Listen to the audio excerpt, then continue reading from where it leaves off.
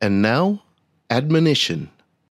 Paul calls upon us as Christians to be filled with the Spirit.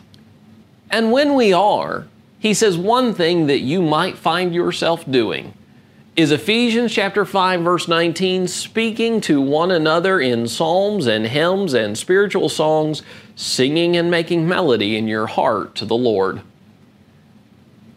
When you can rejoice because you know God is in you, you can be truly glad.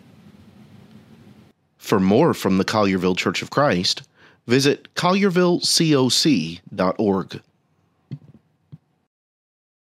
This is ETBN.